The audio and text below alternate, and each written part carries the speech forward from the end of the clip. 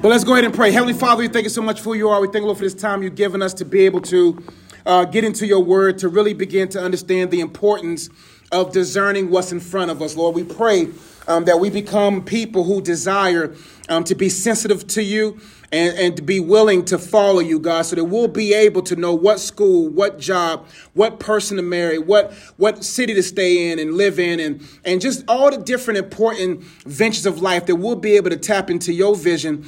And tapping into your provision, we trust that you will provide for it. But we pray that as we navigate this text and some points, that we'll be able to desire deeper depths of discernment, so that we'll be able to be keenly aware believers that can be able to navigate this treacherous demonic world. With that being said, we come against any type of demonic plots and schemes, any type of retaliations against myself for delivering this word. And with that being said, God, we thank you for this time that we have. In Jesus' name we do pray. Amen. We're going to be talking about discernment again. Then we should be done with this topic. One of the main verses that I want to kind of bring back into light is Hebrews 5:13-14, which says, "For everyone who lives on milk is unskilled in the word of righteousness, since he is a child. But solid food is for the mature, for those who have their powers of discernment trained by constant practice to distinguish good from evil." That verse has so many layers, so we're going to take some time to break it down. It says, "For everyone who lives on milk is unskilled." I have some points on the word unskilled. I have here that unskilled believers are bland, lazy, disinterested in growing. They're dull or inexperienced. You have to examine your spiritual walk, because in order to walk and navigate this demonic world, you have to be disciplined. You have to be mature. Nobody wants to play with an unskilled basketball player, unskilled football player, unskilled. If you have a teammate that's unskilled, then why even partner with them, right? Why even in our league, right? So, but imagine in the spiritual world, how many of us are unskilled? Could you truly discern the difference between a man God sent you and a man the devil sent you, or vice versa? Could you be able to discern right now, those who are seniors, what school you're going to go to?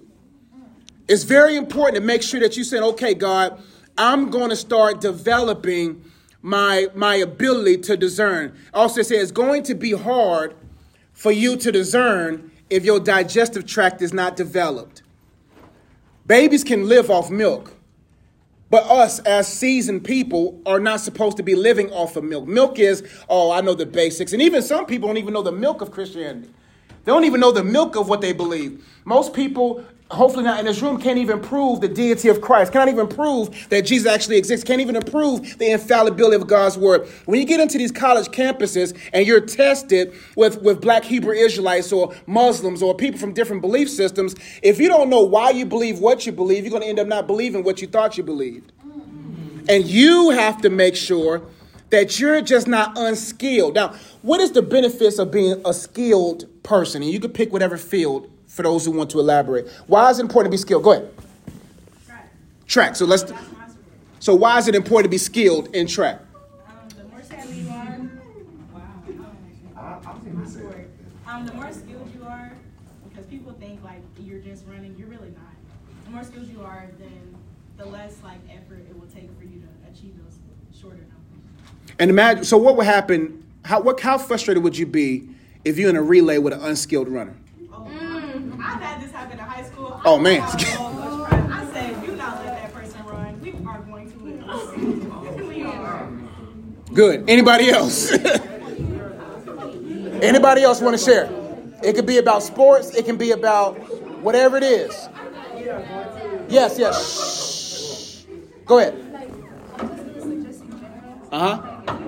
Shh. Hey, listen, man. God shouldn't have to compete with you.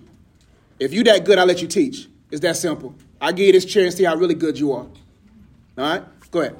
If you're skilled, in general, you have a higher advantage of opportunity, and you have a higher advantage to getting opportunities and getting work. And stuff Yeah. like that. What's the difference between talent and skill? Yes. can kind of just come out with it. Yeah. But more than likely, when you're skilled at something, it's like developed over time, and it's to the point where it's almost like you can't debate that person is just like that when you see them. Like they really like come a long way. Yeah. Anybody else? Talent and skill. I said talent is God given. Yeah. You come out of the womb, you have that, and then skill, you can work hard for it. Got to work hard for it. Which one will make you the most money in life? Talent or skill? Skill. And why is that? And the skill wants it more. We talked about economics class, the importance of being, I think we talked about this, and I don't think you're not in that class, but we talked about efficiency. Like the goal in life is to get to such a place where you're so efficient at what you do that they'll pay you millions of dollars. Now, is Steph Curry 100% from three? No. His percentage is what? 40, 39, 40, 41, right? Is that perfect? No. But they pay him $250 million to be 41% from three. It is not about perfection. It's about efficiency. Like, I have to be in my word so I can be an efficient teacher.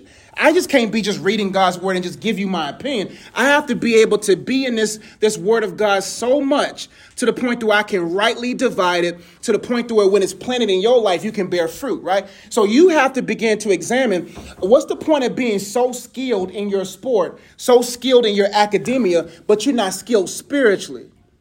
You can't cross a demon. You can't outrun a demon. You can't outsmart a demon. But you can't outword a demon. And when you know God's word for yourself and you're skilled in the things of God, you can be successful. Why do you think our Bibles collect more dust than anything in our homes? Why do you think we rarely spend time with God? Because a demon is not going to want to go up against someone skilled. Those demons are going to want to come up against you or me if we're proven in an area not to be solid and valid. So if we're just still sipping on milk, see, we can advertise. There's a lot of talented shouters, talented worshipers. They're talented people who can quote 50,000 scriptures. They're talented, but they're not skilled with the word. What did Jesus use in the wilderness when he was tempted?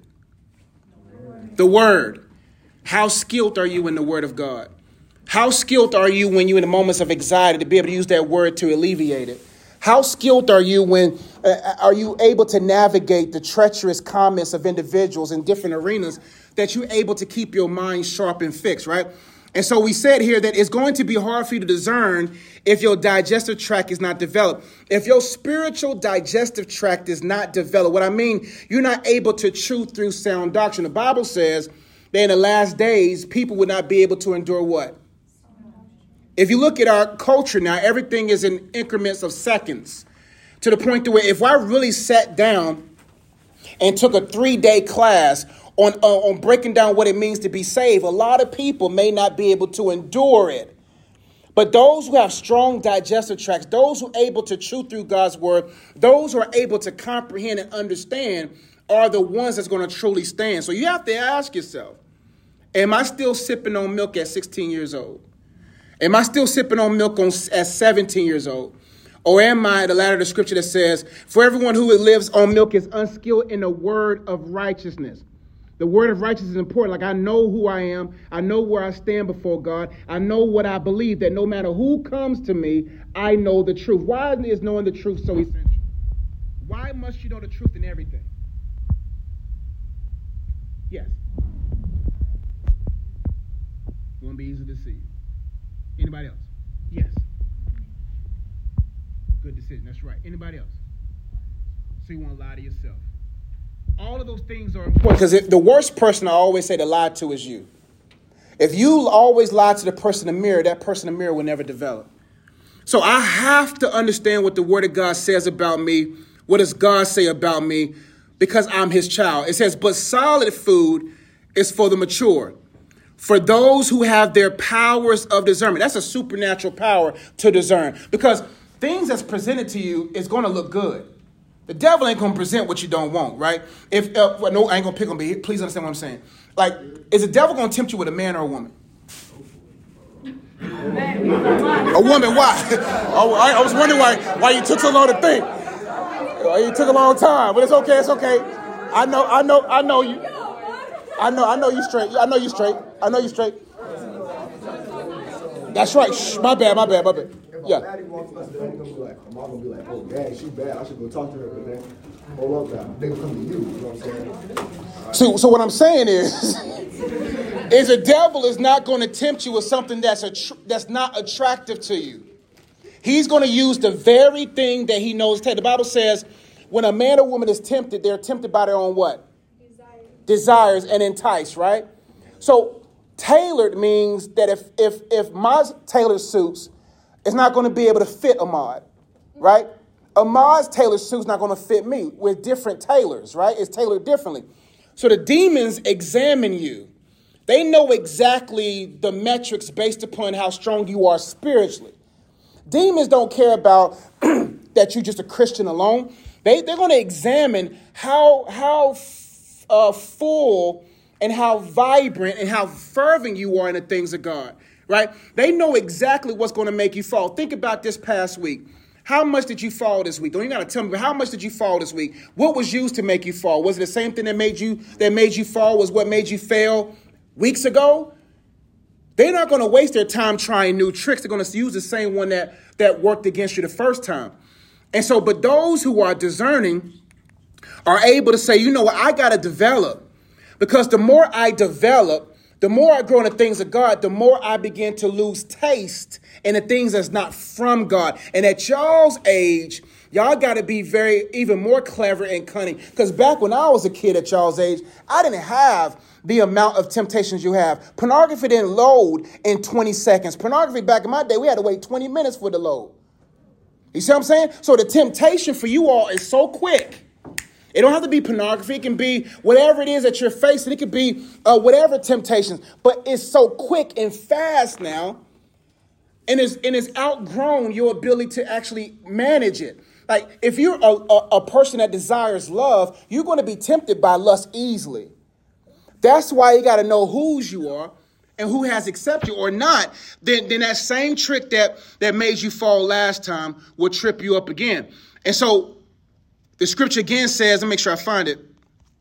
It says, but solid food is for the mature. How mature are you spiritually? Think about it.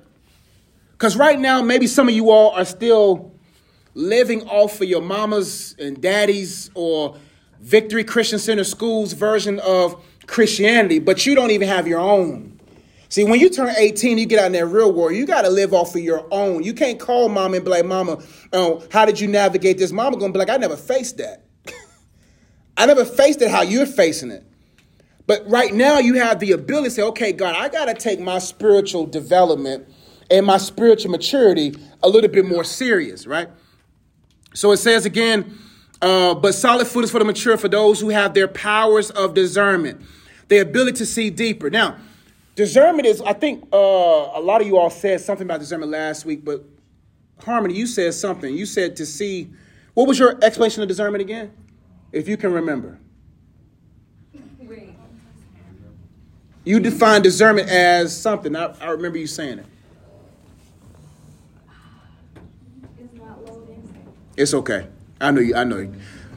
But my discernment is being able to see beyond what is seeing me. Because the people that's presented to you, you don't know what demons they have. You don't know how they're viewing you.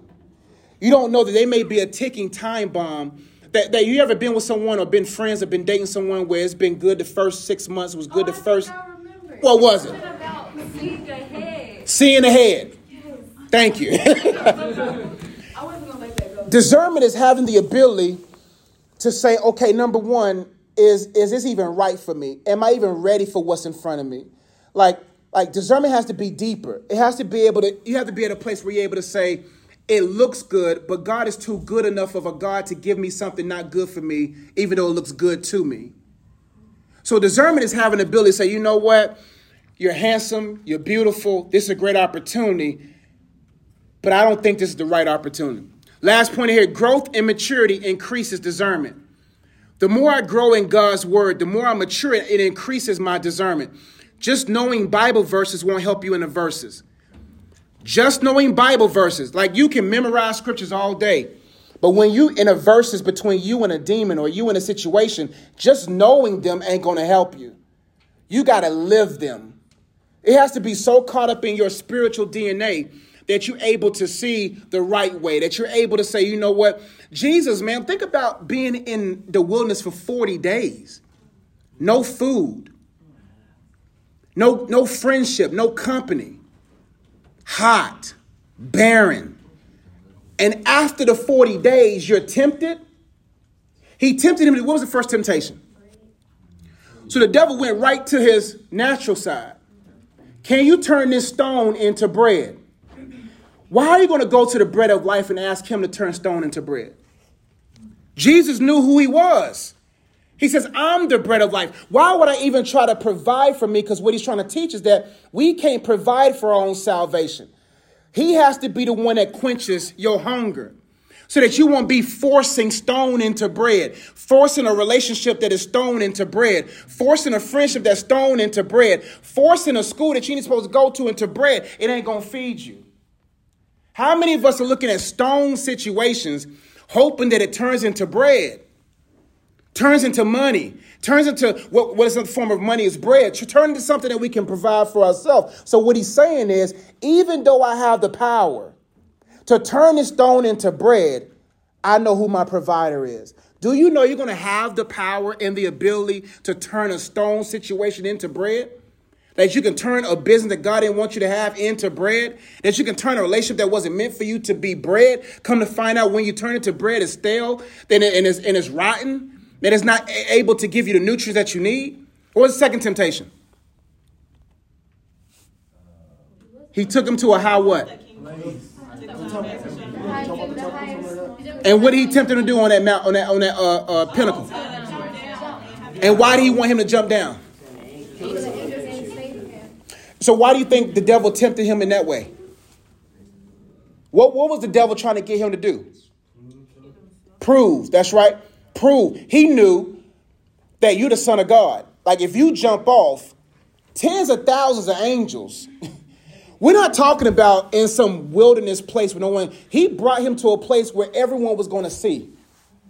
Jesus says, I'm not going to jump off this pinnacle to prove my deity.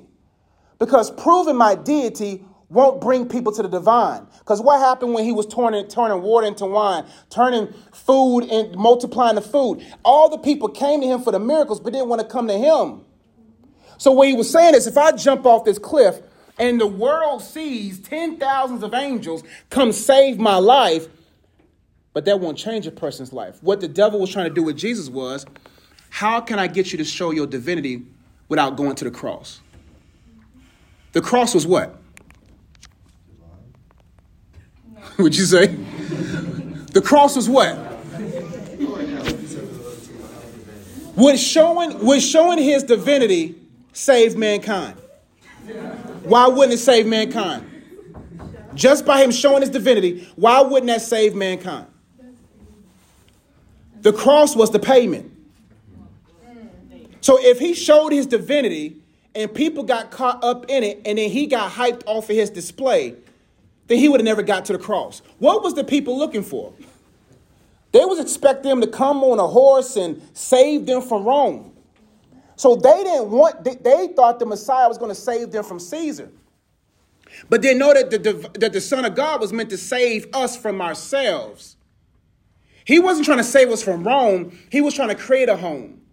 And until we realize that we can't expect God to save me from this trial. God, save me from this situation. He says, could it be that I'm using this situation to save you? And so when you begin to process those temptations, because Jesus said, I don't got to prove myself, which means discernment, people are discerning, don't have to prove themselves. They know this ain't the cross I'm supposed to carry. This ain't meant for me to show off who I am, for people to glorify me. What was the third temptation? Yep. And so why was he tempted to do that? He get Jesus, get everybody. How many of us bowed our knee to him? People think that selling your soul to the devil means you got to have a contract situation. You sitting on this side of the table and the devil sitting on that side of the table, and he slides you a contract talking about, let me draw some blood out of you and put it inside of a pen, and then you sign your name. They think that's selling their soul. Do you know how many acres of your soul, do you know how many acres people sell their soul weekly, daily, or monthly? Selling your soul is not about, now there's different levels of selling your soul. There's people that really do that contractual stuff, that the blood, they sign their name on blood, and they actually do that, right? And people think that that's the only form of selling their soul. But whoever has the whole has your soul. Whoever holds you has your soul. Now you have to ask yourself, who owns the most real estate of my soul? What's in your soul? For those who've been around me, maybe you know some of these points. What's all in your soul? Emotions, thoughts, feelings, ideas, your will, your intellect, your knowledge, all that stuff is in your soul. So you have to begin to say, okay, how much of my thoughts are owned by God? How much of my memories are owned by him? How much of my feelings are owned by him? Pieces of your soul can be sold. And the reason why he asked you to bow down, like Alex said, was if I can get him to bow down, that's it. It didn't say for God so loved the world that he gave one of his begotten sons. He gave his only begotten son. So if I can get the only, I can have the all.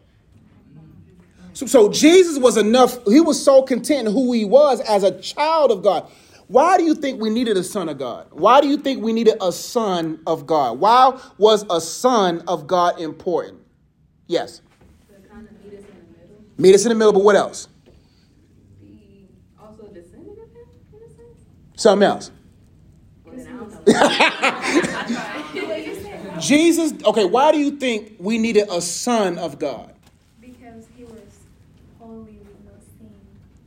I'm going somewhere else though. All those are good points. I feel like you don't literally reference this. It's in the phrase son. He had to show us what it means to be a son. Or in other words, a child of God. God would never ask you to do something that he wouldn't do. Nobody wants to follow a leader who will ask you to do stuff but won't do it themselves. I need you to pick up all the paper, but you never see them pick up paper.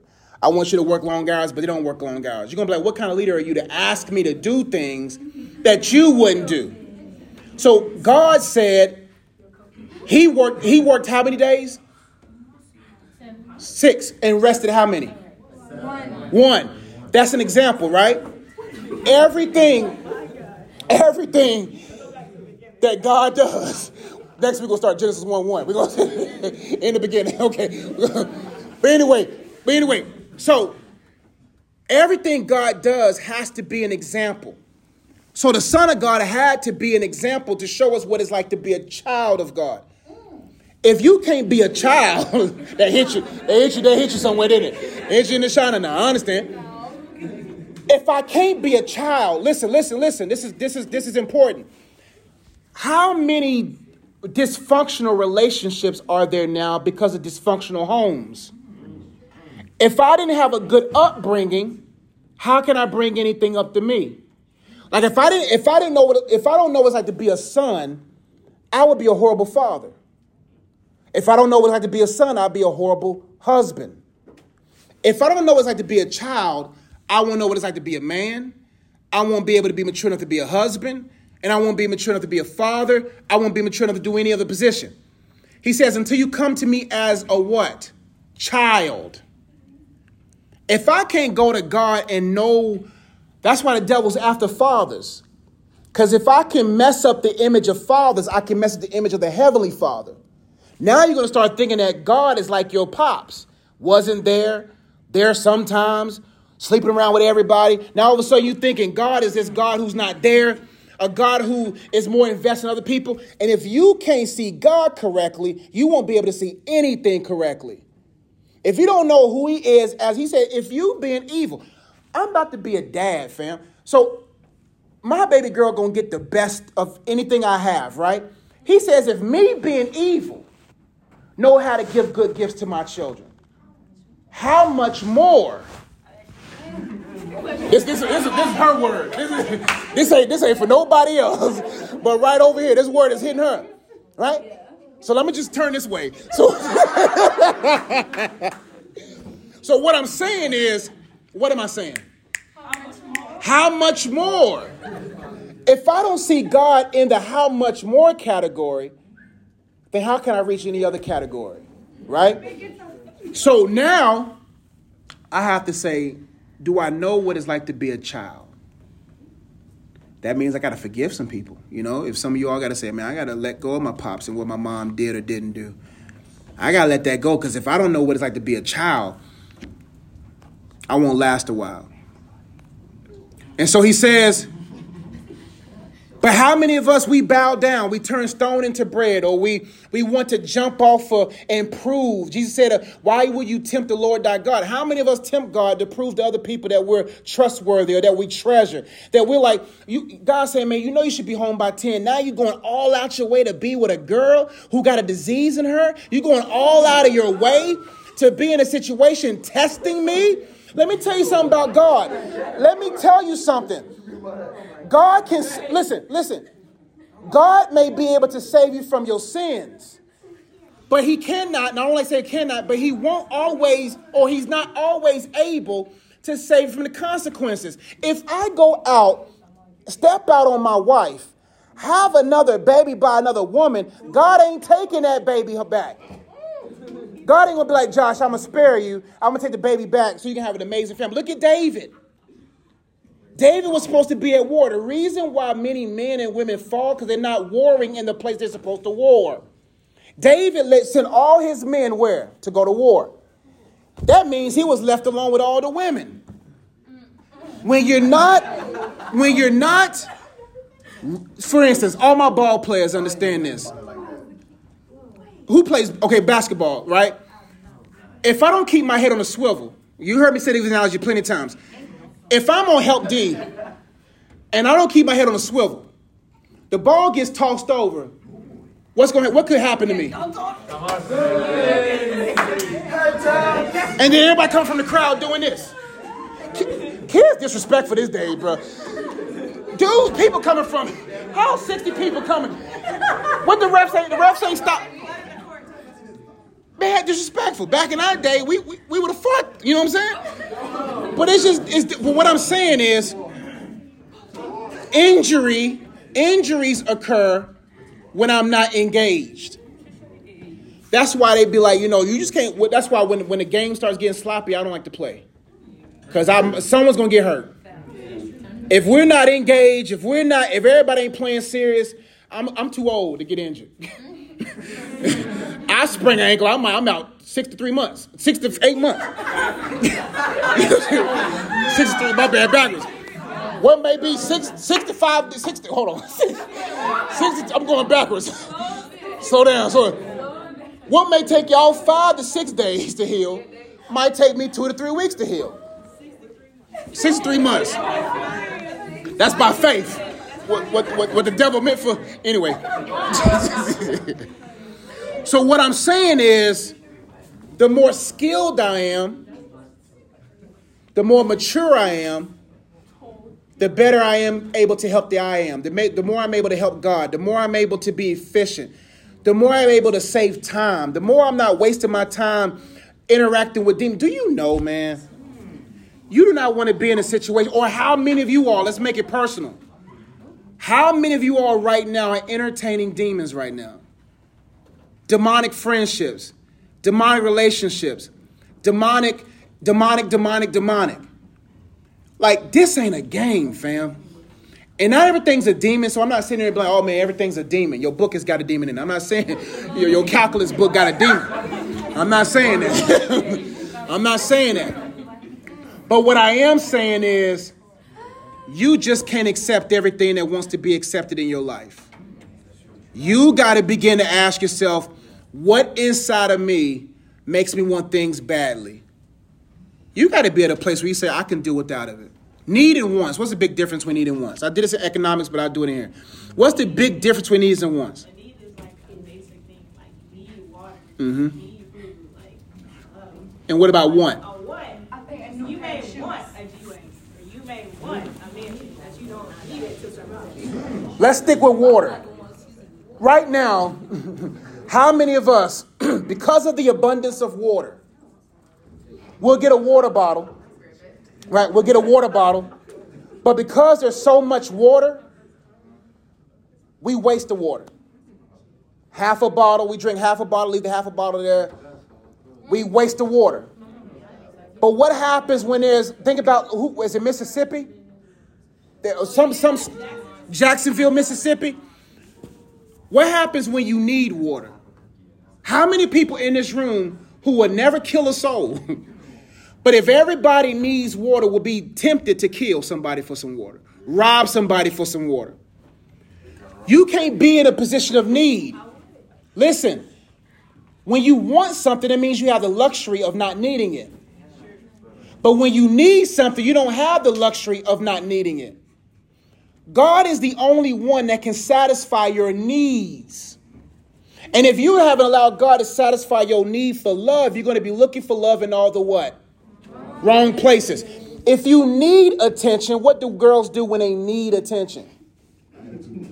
Guys, what happens? What do guys do when they need attention? Okay, Cayman. All right. They okay. Basically what I'm saying is that when you need something, you will go out your way to feed off of it. How many of us, think about that one area of your life that you go out of your way to get? You got it. Hey man, we need you in the class because you always contribute. What were you about to say? Yeah, don't even say it out loud. What is that personal area of your life that you will go out of your way to get it? You will go out of your way. That means God hasn't become your way. God hasn't become the one you need, right? So to cap this off, next week we'll finish this a little bit more. For everyone who lives on milk is unskilled in the words of righteousness. So the question you have to ask is, how skilled am I in the word of God? Like, it doesn't matter how skilled you are in athletics. It doesn't matter how skilled you are in academics. It doesn't matter if you skill with your hands, skill with your mind. It doesn't matter how skilled you are in those areas. If you're not skilled in the things of God, those things cannot defeat the enemies of God. You, like I said before, the demon ain't gonna play you one-on-one in basketball. A demon ain't gonna do routes with you to see a demon's gonna hit you where you're vulnerable. Listen, there's no referees in this thing. Demons don't fight fair. They'll hit you where you're the most vulnerable. Let me finish this real quick. It says, for everyone who lives on milk, that means they live off of for their nutrients, is unskilled in the words of righteousness, since he or she is a child. But solid food is for the mature. Are you still at the kids' table or are you at the adult table? But solid food is for the mature, for those who have their powers of discernment trained by constant practice. Do you know God has you in a situation right now to give you practice opportunity? We focus so much on performance that we overlook the importance of practice. If you don't practice, how good is your performance? Right now, God is giving you the opportunity to practice what it means to be discerning. Practicing what it means to understand. It says, for their powers of discernment is trained by constant practice to distinguish between good and evil. What is presented before you today? Do you know if it's good or evil? Because sometimes good and evil looks the same. And that's it. All right, y'all good to go? Y'all good to chat with your friends, all the good stuff. So that's it.